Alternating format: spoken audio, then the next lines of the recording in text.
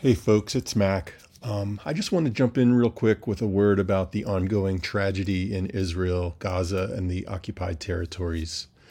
I've been reluctant to address this because, frankly, I don't think the world needs my take on this situation. But on the other hand, the show does have listeners in the region, as well as Arab, Israeli, Jewish, and Muslim listeners in other parts of the world.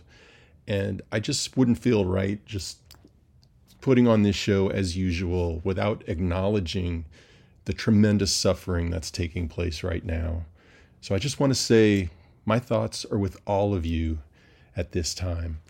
And I hope that love and wisdom and peace prevail. This is Phantom Power.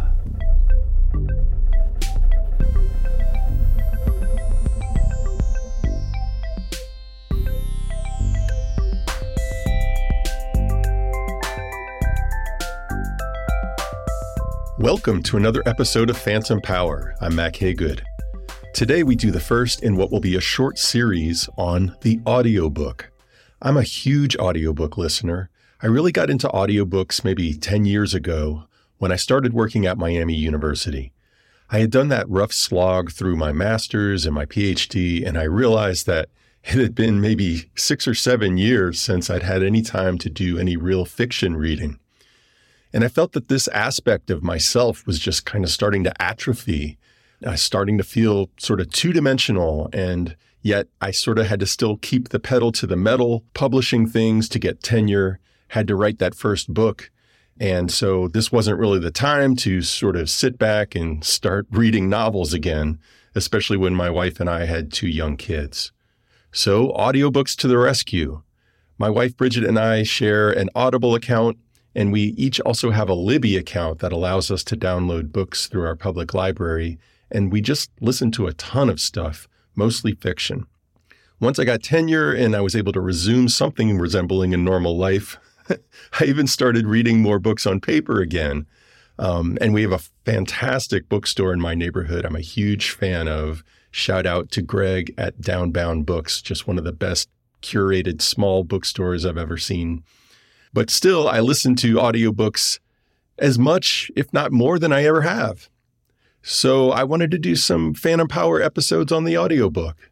What's its history? What are its affordances? What are its implications? How do you go about making an audiobook?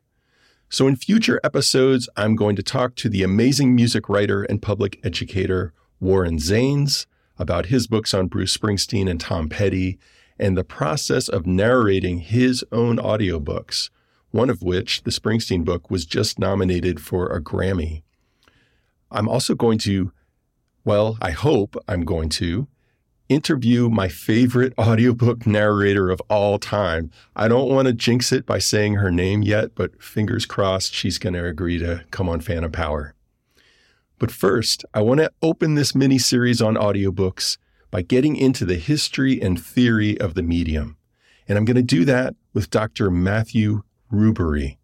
Matt is a Harvard PhD and professor of modern literature at Queen Mary University of London. He's also one of the first, if not the first, literature scholars to examine the audiobook, its history, and its affordances. Among his other works, Dr. Rubery is the author of 2016's The Untold Story of the Talking Book from Harvard University Press, and he's the editor of Audiobooks, Literature, and Sound Studies from Routledge in 2011. His latest book is titled Reader's Block, A History of Reading Differences, out on Stanford University Press. In this fascinating conversation, we discuss the long history of recorded literature, the weird shame around audiobook reading and its cultural roots, the interplay between disability, neurodivergence, and alternate forms of reading, and what an audiobook criticism might look like. And for our patrons, we'll have our What's Good segment at the end of the show, where Matt will tell us something good to read, something good to listen to, and something good to do. You can become a patron of the show at patreon.com/phantompower.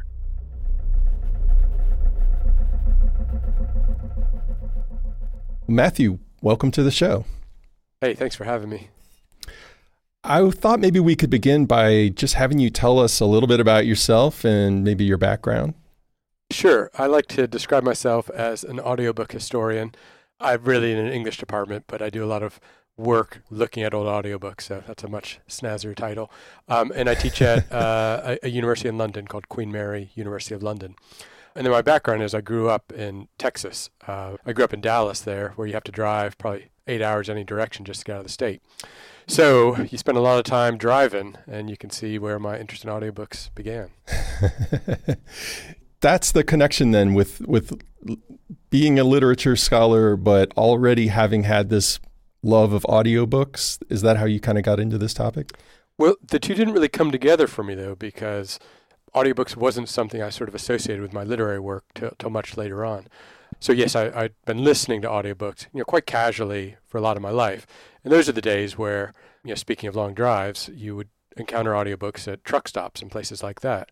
So Yeah. they were something I associated with truck stops rather than libraries or sort of high culture and stuff. So bookstores might have had a little shelf tucked in the back that had some tape cassettes or something like that. But they were pretty off most people's radar still. And it wasn't until I'd sort of been in an academic career for some time and then made the connection of, oh, there's this whole sort of world of sonic recordings of books that no one ever seems to talk about. Why is that? Yeah, and I really appreciate how you sort of make an argument for the audiobook as a medium of reading. And then you also give us the long history of that medium. One thing that I appreciated was that you pointed out that Edison predicted the use of the phonograph as an audiobook, right? Yeah. So when I started poking around audiobooks, wanting to learn more about them, I thought they were a decade or two old. So they had a much deeper, longer history than I realized. So it just seemed like every time I found another recording, you could still go further back. And basically, if you do that, you end up going all the way back to the invention of sound recording and when Edison made the first recording. So yeah, he tested out his machine with a nursery rhyme, Mary Had a Little Lamb. Mm-hmm. So depending on how much of a stickler you want to be about how to define an audiobook, the very first sound recordings were literary in a sense. At least they rhymed. And he definitely thought of this medium as more of a voice capturing mechanism, some kind of mechanical stenographer rather than a musical medium in the beginning, right? Yeah, absolutely. And I think, the future of the audiobook is all there in Edison's writings already. So even though, those early recording technologies were pretty basic. You could only record a couple of minutes at a time for, the first few decades. So you could record, let's say, poetry being read aloud. So Alfred Tennyson reads The Charge of the Light Brigade in 1890. It's a very short poem that will fit on the disc, but you couldn't record an entire audiobook till 30 or 40 years later. But that doesn't stop Edison from sort of predicting that one day we are going to be listening to full-length novels being recorded on his discs. So he did sort of boast at the time that you could listen to an entire Dickens novel. That's totally ludicrous because you would have had to have 100 plus wax cylinders or discs to do that. But he's right that eventually we would be using the technology for that purpose. Yeah, and one of the things that you mentioned in the introduction is that until 2010, audiobooks outsold ebooks. So even in, when we think of electronic books, we still don't think about audiobooks really. Although I think now maybe the world is sort of catching up to audiobooks and to, your scholarship, because I feel like there's a lot more talk about them than there used to be. I believe they're the fastest growing, maybe the only growing format in publishing right now. So I think you're absolutely right. That was a dramatic change, though. From the time when I began working on this project, so let's say roughly 10 years or so, to the time the book came out, I noticed a sea change in attitudes towards audiobooks. So, I mentioned having an interest in why don't people in English departments talk about audiobooks? Yeah. And my research was kind of motivated by that curious nature of what I call audiobook shame, that people who read audiobooks often are kind of reluctant to talk about it. And that's unusual for reading because most people are sort of proud to be readers and to want to talk about the books they've read. They want to put their books on their shelf and sort of show them off. I mean, that's a good thing, I believe. But audiobook readers usually apologize when they tell you that they read something. And, I do remember talking to a friend of my family, so a very non-academic friend. My dad was a builder, so it was from sort of his group. And this friend knew that I was a literature professor, so he was very excited to tell me he'd read a book once, and I was equally excited to hear that he'd read one. But then he backtracked and said, well, actually, I didn't read it, I listened to it. And that really did get me thinking about people's complex attitudes towards these books, because again, from my point of view, I was just thrilled that he'd encountered culture in any form. Right. So why the qualification? Why not just boast about it? But then when I started doing my research project, I went through my own sort of audiobook shame phase, in that it was very difficult to get colleagues to sort of support my grant applications, to do research on the topic. People would sort of raise an eyebrow at me when I started talking about my topic and make sort of jibes implying that this wasn't a serious academic topic. And, I did think about abandoning the project. I thought, well, these people know better than I do. But 10 years later, it seemed like everybody was listening to audiobooks, and those same colleagues who had been very suspicious of the format, they are now listening to audiobooks themselves on their phones. So that was a massive change in a very short amount of time. So even though the audiobook has this long history, I think it's only in the last decade or so that it's really become a mainstream form of entertainment. Like you said, it's ebooks seem to get all the attention for a short period of time, but audiobooks seem to have displaced them, at least in terms of the national consciousness. Yeah, I've just recently been in a situation where I'm trying to write a trade press book, and I've been talking to some literary agents, and they've talked to me about how it used to be that the audio rights were sort of a separate thing, and that you could negotiate with a publisher whether or not they were going to get the audio rights. Because in my case, because I'm talking about sound, I had some ideas about maybe a podcast or an enhanced audio book, either alongside or in place of an actual readable book. And they were saying at this point, the audiobooks are so important to the industry that you can't separate that out any longer. Like they want to have those rights.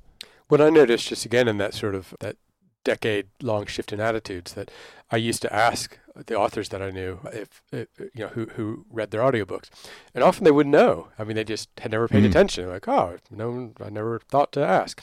That is so different now. Like you say, those rights are quite lucrative, but also, the authors want to be involved in that process. They either want to read the books themselves, or they want to have some say in who is reading it for them. They might want a celebrity to do it. So it went from sort of this sort of obscure thing to something that everyone's interested in. One of the big sort of, I think, landmark moments in audiobooks history is it was the mid-1980s when the major publishers started publishing books in that format. It had been very sort of small, wildcat operation still then. But authors like John Updike and Toni Morrison record their books. And Toni Morrison's probably one of the only authors I can think of who, has that sort of literary cachet, but also, I think, read every single one of her audiobooks, made a recording herself. That's very rare. There's very few sort of major authors before the 21st century that read their own book or even paid much attention to who was reading their audiobook. And just a really stellar narrator of her own work, right? Yeah. I did get a chance to interview her once about this because she was such an exception. And she also there are recordings of her books made by professional narrators as well. And she was quick to say, she really admires these voice actors who read her books. She thinks they're excellent. But she said it wasn't the voice she heard in her head. So she wanted to make her own recordings too. And they are very different. It's a good sort of contrast in different styles. So I do find the voice actors are much easier to listen to, and that they're just very skilled at differentiating voices and knowing where to put the emphasis. That helps the reader follow along and not get lost. Toni Morrison, though, reads them in a much more bookish way, where she reads most of the voices in the same way. So you have to really be paying close attention because you're not going to get those oral cues. Yeah. Well, maybe that's a good place for us to kind of delve in for a moment into the differences between reading from a page as a reader and listening to an audiobook. Where would you go to sort of make that distinction? What are you drawn to when we're thinking about those differences? So often this sort of discussion goes right to the distinction between, is listening to an audiobook the same as reading a printed book? And that's kind of, the old debate. Should we count audiobooks as real reading, real in quotation marks? So I think that's the wrong debate to have. I mean, for me, it's an emphatic yes. What I think is much more interesting is, how is the experience of reading different if you're listening to it or reading it in print? So even though I think both forms of contact with the book are forms of reading, they're of course very different. I mean, as it would be no matter what format you read. I think that's going to influence your reception of the text. So those are much more interesting questions from my point of view. The narrator, of course, is going to have a major influence on your experience of a book. So there's the old adage that, a good narrator can really make a bad book, and vice versa. A book you love, if it's read by a bad narrator, it's going to ruin it. The best sort of comical example I can think of that latter case is the comedian Gilbert Gottfried, who has this really nasal voice. He does a sort of spoof video available on YouTube of reading 50 Shades of Grey, sort of erotic thriller novel. So, I mean, no matter how into that book you might be, you're not going to be able to listen to it read in that voice. So that's an extreme case. Usually it's much more subtle, but I think we need to sort of think about how the sound of the written word being read aloud, being performed, how that can sort of influence your experience. And even though I'm both a reader of print and a listener, I've read and listened to a lot of the same books. It's always, I notice very different things depending on the medium. So I might sort of notice certain sonic patterns in a reading that I wouldn't notice otherwise. My attention will be drawn to different aspects of the page, things that are pretty easy to read on the page, like an epigraph, quotation at the start of a chapter. Those are very confusing when you hear them read aloud. So there is a lot going on. And I do find some genres work much better when you listen to them than when you try to read them, or vice versa. So there's, one conventional take on audiobooks is that sort of plot-driven narratives are very good, or narratives with a strong personal voice, first-person narratives, or narratives where, let's say, celebrity memoir, something like that, where you're sort of hearing the author's voice in your head already. So I think the one thing we kind of lose when we listen to a book is a sense of spatial form, how the words kind of are laid out on the page. There aren't that many narratives where that is a big deal. I mean, we could think of certain eras like literary modernism. If you are very into experimental forms of literature, you might lose more than you gain by going over to sonic formats. But I mean, for most readers, most of the time, most books are going to translate equally well, and you'll just pay attention to different aspects of them than you would if you were reading them in another format. Sometimes it can be tedious if you're listening to an audiobook and the author is doing something where there's sort of like a lot of found text, or people are communicating through different media, like say an epistolary novel, and there's like the dates on every letter, and it's just sort of like things that you might just skim over with your eye very quickly to get the sense of like, this is a letter, and then you would dive into the text itself, and the person sort of rather tediously has to read out like the entire, say, address at the top of the the letter every time there's a letter written or what have you, right? Like those kinds of things can really sort of be a drag. Absolutely. And one of the knocks on audiobooks is that they're often taken to be a form of secondary reading, where you are not giving them your full attention. You're exercising or doing the laundry, something like that, while you listen to them. So whereas with a book, it's getting 100% of your attention in most cases. So you can have that casual reading where you're kind of dipping in and out with your attention. But my experience of listening to audiobooks is that they are hard work. I mean, I had to really retrain my attention span, my mind, to pay attention and to not sort of mind wander or zone out. So I have talked to people who sort of make the opposite case of what I was expecting. They say they pay much closer attention to words when they listen to audiobooks, precisely because they can't sort of start skimming or going ahead. The narrator's pace is just steady and constant throughout. So things that they might kind of gloss over, suddenly they're paying equal attention to those bits as kind of the crucial sentences or the quotes that everyone highlights. So I kind of like that sense of enforced democratizing of your attention, where you can't sort of zero in on the parts you like. Yeah, and as you well know, because your research has subsequently moved in this direction, there are a lot of kinds of learning differences and reading differences, and some people just take in information with greater capacity through the ear rather than through the eye, and vice versa. And I have sometimes noticed that the very people who will sort of make fun of the audiobook as being somehow lesser than, if you really push them, will admit that they can't concentrate on listening to an audiobook. It's just too difficult for them to train their attention on something auditory in that way for a long period of time. That's exactly my experience, that there's that contradiction, that audiobooks are perceived as a cheat or a shortcut, not as being sufficiently hard work to get the credit that supposedly real reading deserves.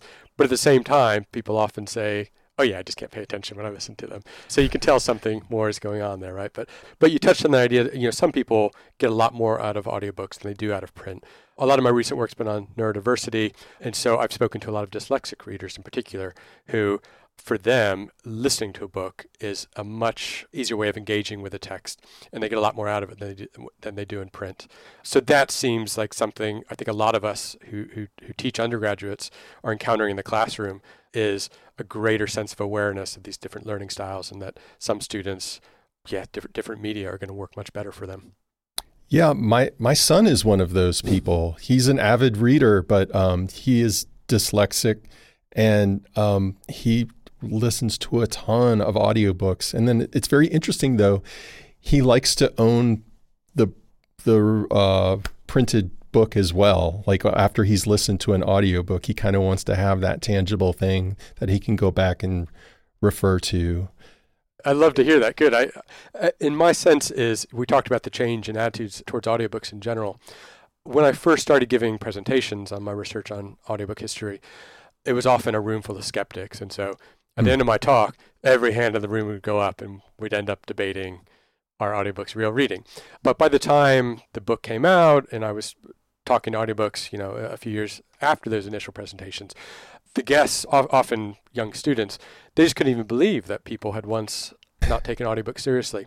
So I'm hoping your son will not face that sort of stigma that audiobook users used to encounter. And I don't see it as much anymore. And when I do, it's often, it seems a generational divide. Yeah, I have to admit, I'm old enough that I still feel the stigma. I was at a dinner party this weekend, and I was with a bunch of, humanists from my university, and some of them I think were, Renaissance and medieval scholars. And I had recently been listening to A Distant Mirror by Barbara Tuchman, which is like this enormous study of the Middle Ages. And I was just talking about some anecdotes and just said I had read the book. And I didn't say that I had listened to the book, in part because it just doesn't seem germane to me, right? Like it's just like, there's no big difference as far as I'm concerned. But then my wife somehow mentioned that I had been listening to this book. And then I felt like outed, like, yeah, like this shame, like, especially in front of like my friends from the, English department and whatnot. Like, I was just like, you need to start hanging out with your son's friends then, because there won't be any of that shame. I absolutely still do encounter that. And the main place I encounter it is sort of like you said, is colleagues from the English department, is the place I would expect to be more open-minded. I do think that impulse is coming from a good place, that people are heavily invested in books and their identities as readers.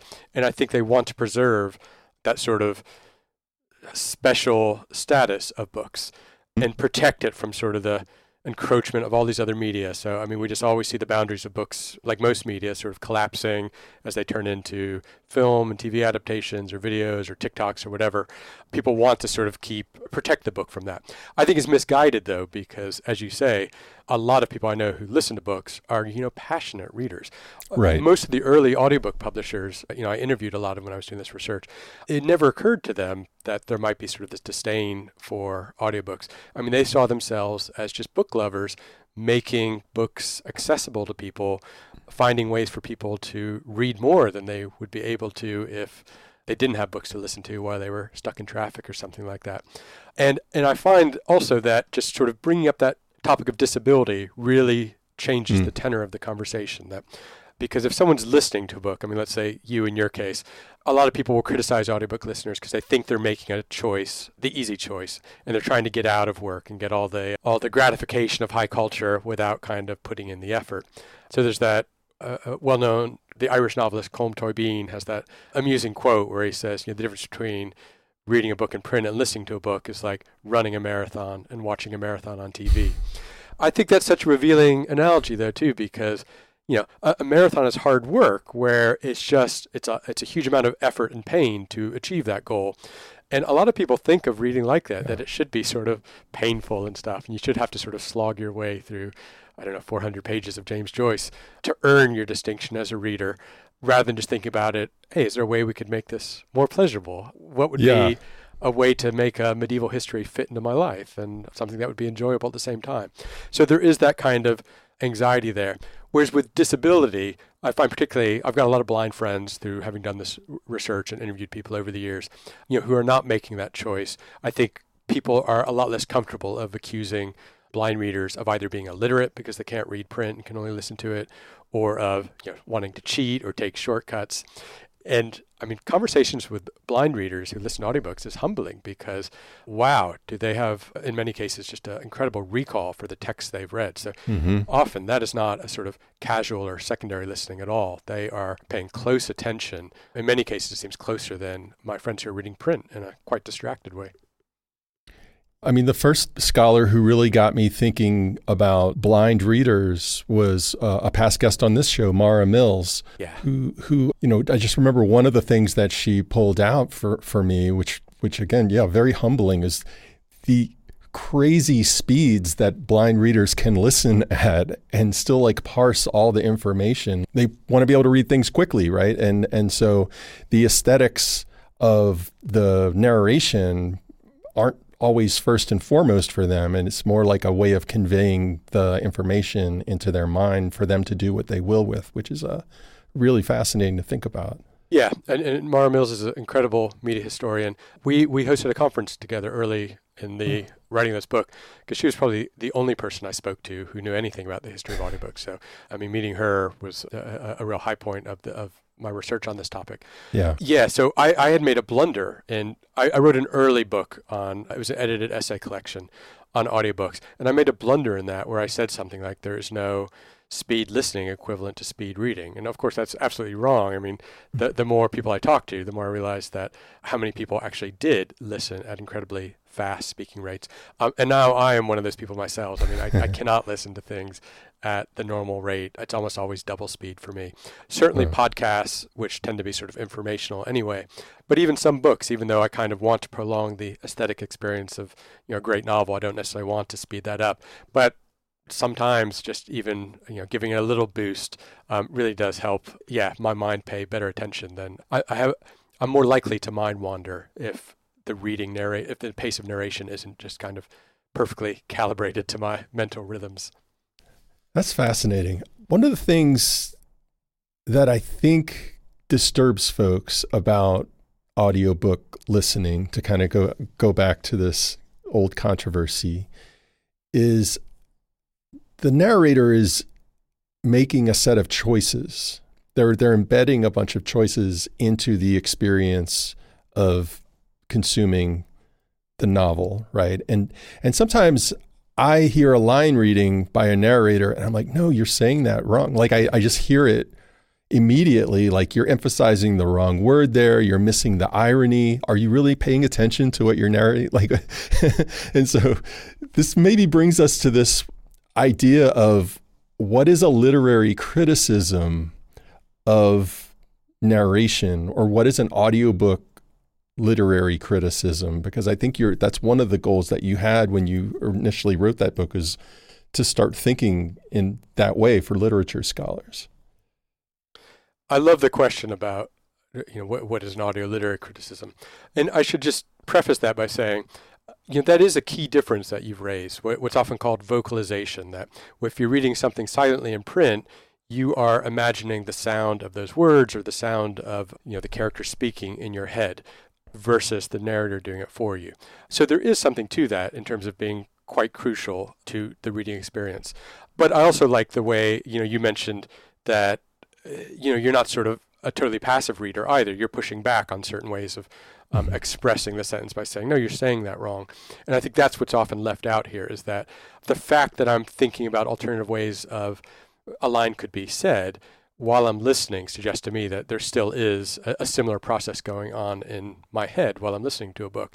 And I'm thinking a kind of agency for the reader. Yeah, which usually I think we end up with a very stark contrast between an active print reader and then a passive audiobook reader, whereas I see much more overlap between the two. Or again, just to bring in blind readers as a context, I do know a lot of blind readers who prefer to listen to what we'd call AI voices today, but just sort of like computer-generated voices. And this is back when they had a sort of Stephen Hawking quality to them, where they did not sound human by any measure.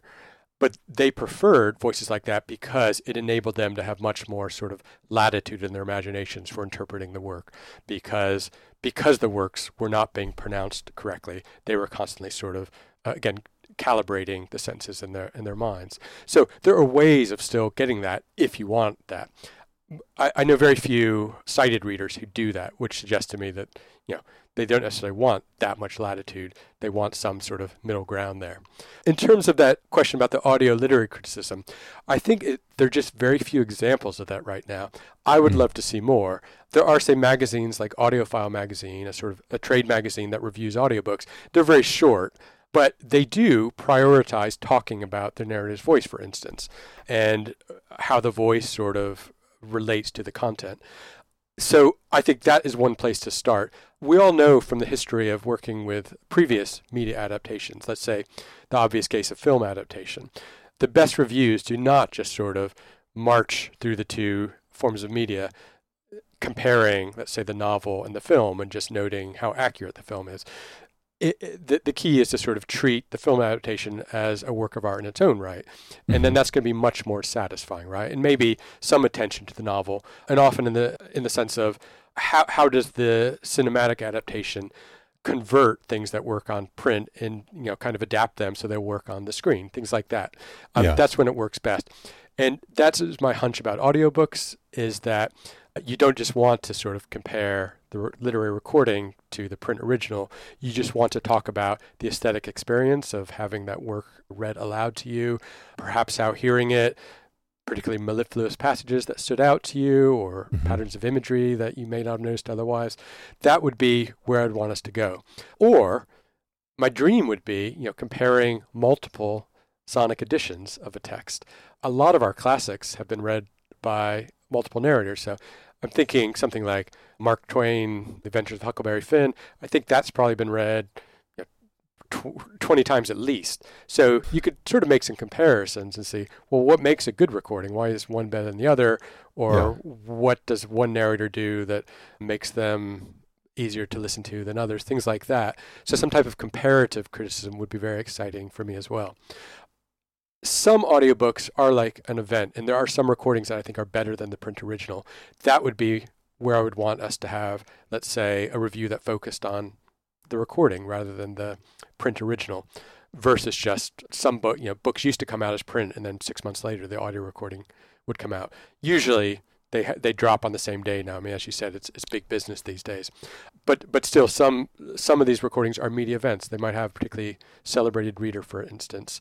And that's where I say we could sort of either do both or prioritize the audio recording. Have you done much in terms of studies of reception of audiobooks, especially around, I guess I'm sort of thinking about the sort of parasocial relationship that a listener might get to a particular narrator? Are there particular narrators who are total rock stars at this point that people are fans of? Is there a sort of fandom around audiobook narrators? A huge fandom. So in some ways, the fandom kind of undercuts what I said about being able to sort of listen to books critically and not be swept along by the narrator's voice. But then the popularity of celebrity recordings sort of undoes that, because people are obviously listening to hear that voice.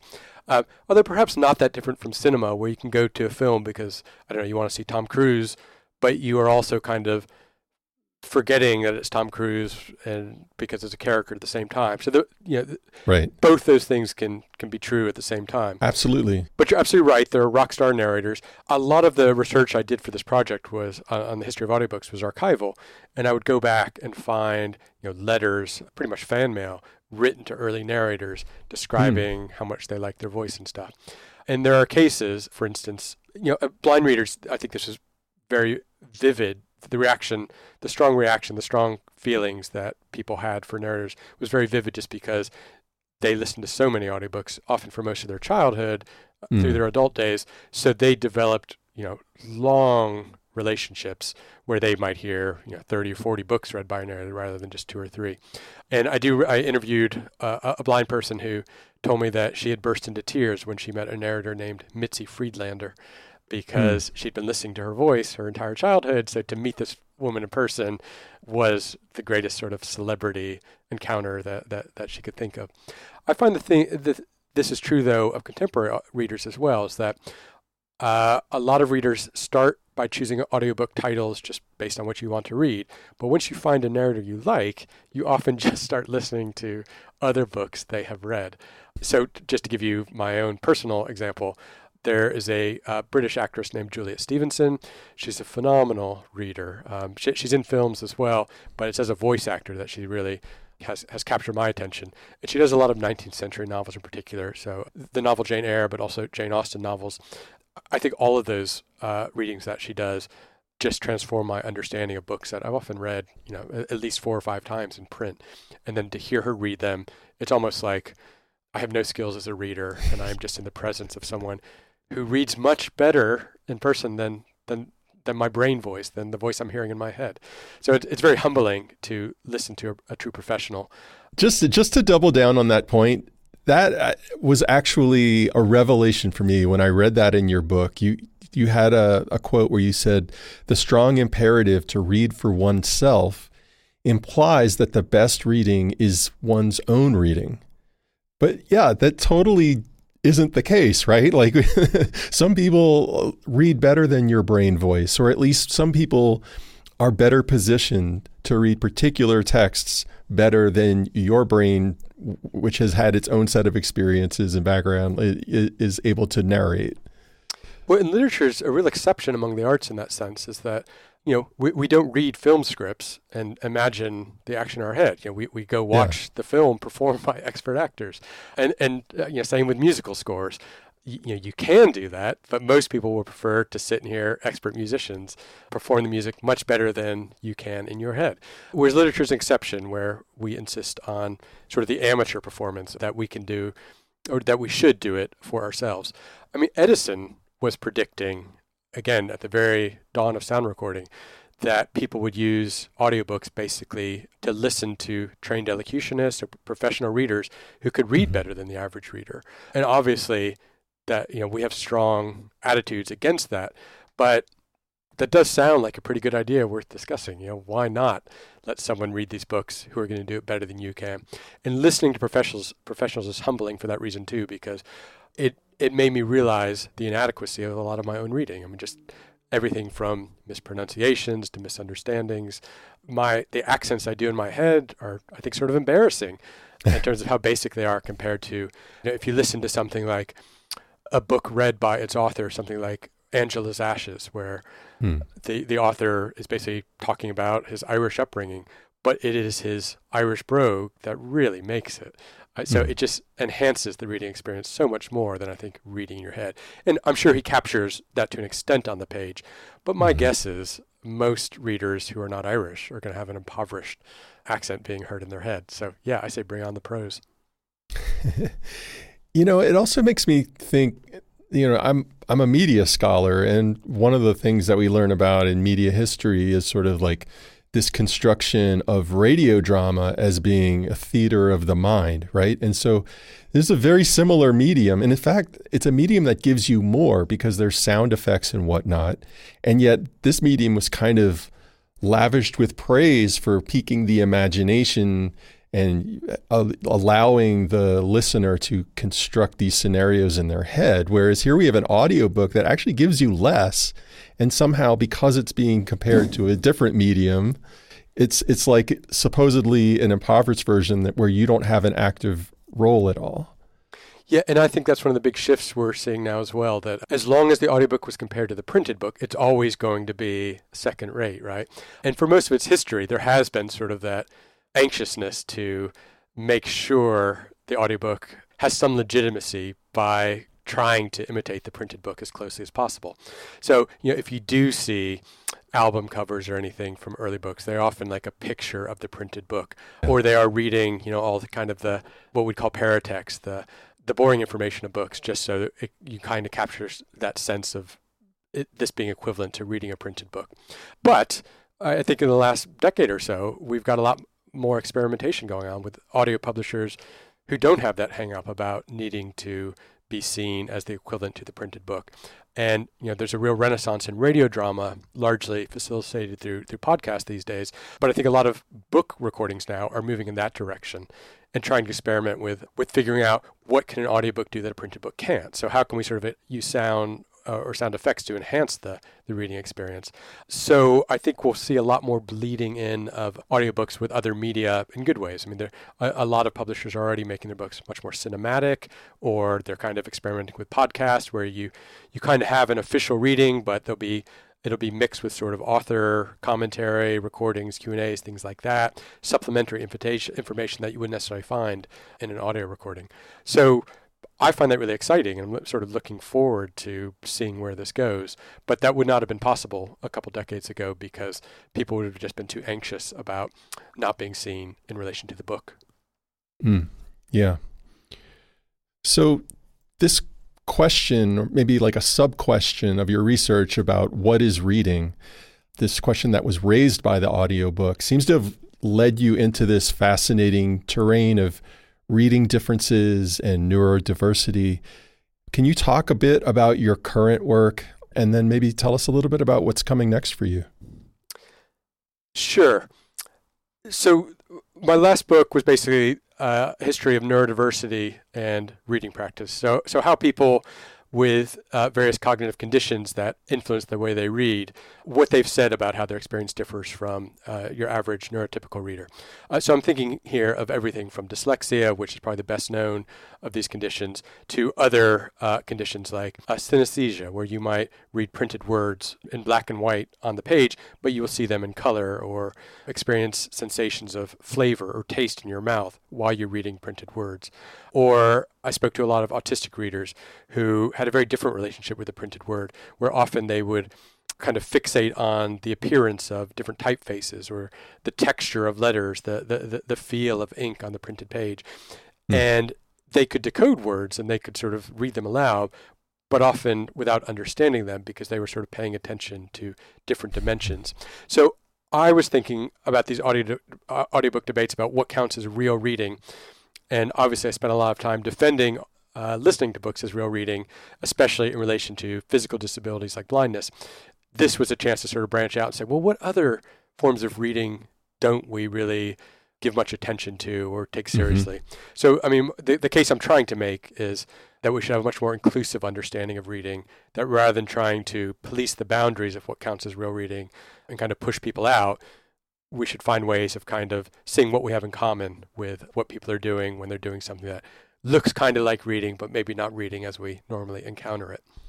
Just to give some examples, there was a man named Kim Peek a couple decades ago. He was the basis for the film Rain Man with Tom Cruise again and Dustin Hoffman. So a big hit Hollywood film. He was a fascinating reader in that he would read a book. He would read the left page of a book with his left eye, and he would read the right page of a book with his right eye simultaneously. And he could sort of speed read, and then he had more or less a photographic memory, so he could remember whatever he read as well. So he would read a Tom Clancy novel like The Hunt for Red October, which I think is around 900 pages in your average paperback. I think you'd read it in just over an hour and more or less remember every word of it. So there's an example of neurodiversity as a real strength. Or some of your listeners might know Temple Grandin as well. He's one of the most famous spokespeople for autism out there. And she has more or less a photographic memory too, but she would often read books, but it wasn't reading in the sense that we think of that term. She would basically just sort of take almost a snapshot, a photographic image of the page, and store it in her memory. And then when she needed that information, she would go and retrieve it. So it was kind of reading, and that she had the pages in her head, but she wouldn't often know what was in that information until you asked her a question about it. So those are just some examples that come to mind of different ways of reading that don't normally come into our conversations about reading. And I find these examples usually help people reflect on their own reading practices and aspects of your reading that might be kind of quirky or unusual that you kind of just have set aside in order to talk to other readers like you read like they do as well. So it did certainly, working on this book really gave me a better sense of all the different ways of reading that are out there, and also my own ways of reading, ways in which I read like everyone else, but other ways in which I seem to be a pretty singular reader. That's reminding me of this book that just came out in August called Fearfully and Wonderfully Made, The Astonishing New Science of the Senses. It's by this author, Maureen Seberg. And she's a synesthete, isn't she?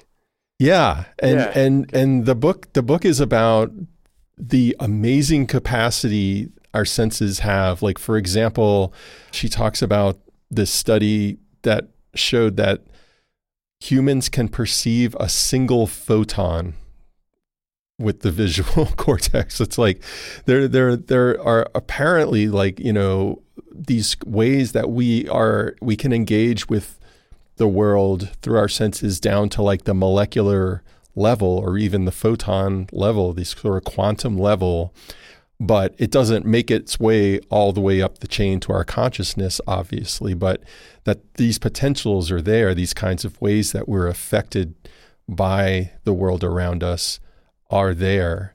And so it would completely make sense that if we have these capacities, that there would be a diversity of experiences, you know, in terms of the way people engage their own senses.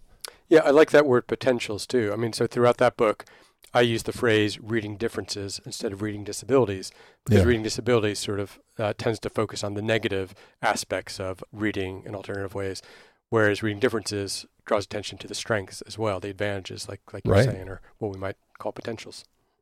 Yeah, amazing. Well, this has just been a fascinating conversation, and I just want to thank you for joining us. My pleasure. Thanks for having me. Yeah. Thanks, Matt.